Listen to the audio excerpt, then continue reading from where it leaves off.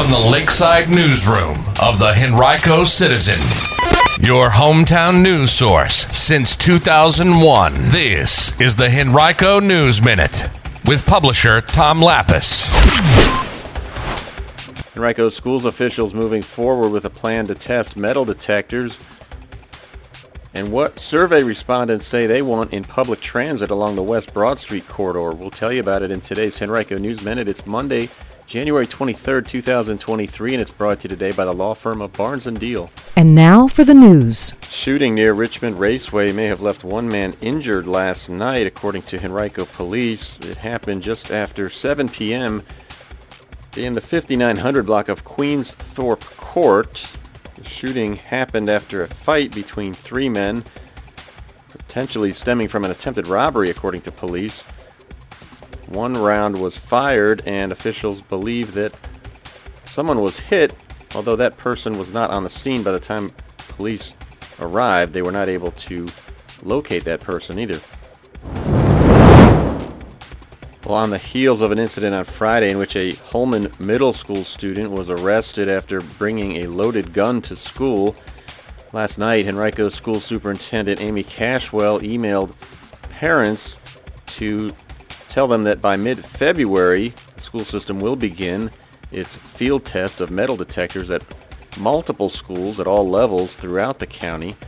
We were first to report last month that the school system was considering testing metal detectors, and that's something that members of the Board of Supervisors said they were in favor of during a board retreat in January.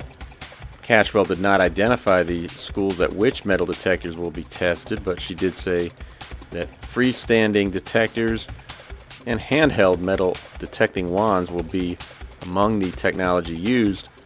She also encouraged parents and others in the community to play an active role in helping to prevent violence, saying, quote, "We must acknowledge, however, that the surge in youth crime and violence is not just a school issue but a community issue. We must work together to address the problem as families, neighbors, and community members. You are each a critical part of the solution," end quote. Well, nearly three-quarters of the almost 1,400 respondents to a recent GRTC Plan RVA transit survey said they would use public transit to commute between, to, or from the West Broad Street corridor in Henrico's West End if it were more available. That survey is part of an ongoing study by the two groups to determine the feasibility of extending GRTC's Pulse Bus Rapid Transit line along the West Broad Street corridor into Short Pump. Now, the Pulse currently provides frequent service, typically every 10 or 15 minutes, depending on the day and time, along a 7.5-mile loop at 14 stops between Rockets Landing and Willow Lawn.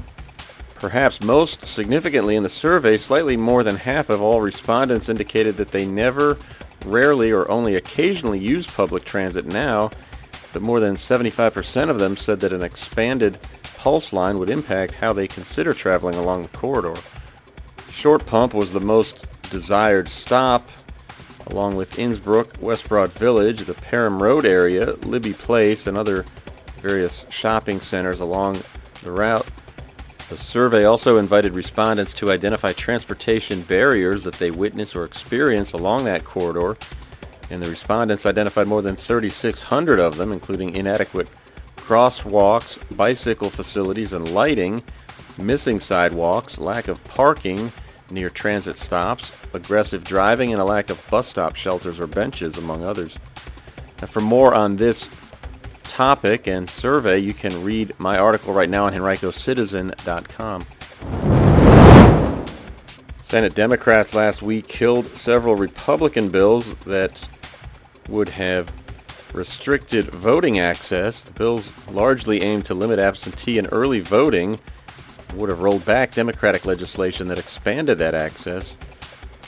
The bills included 3 from Senator Ryan McDougal of Hanover and multiple bills from Chesterfield Republican Senator Amanda Chase. You can read more about them and the votes that killed them on henricocitizen.com right now.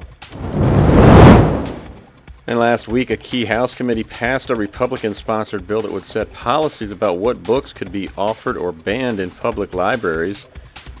House Bill 1448 would require public schools, parents, and librarians in the state to make recommendations to the General Assembly and Department of Education, as well as school boards, on the adoption of policies for censorship of library materials.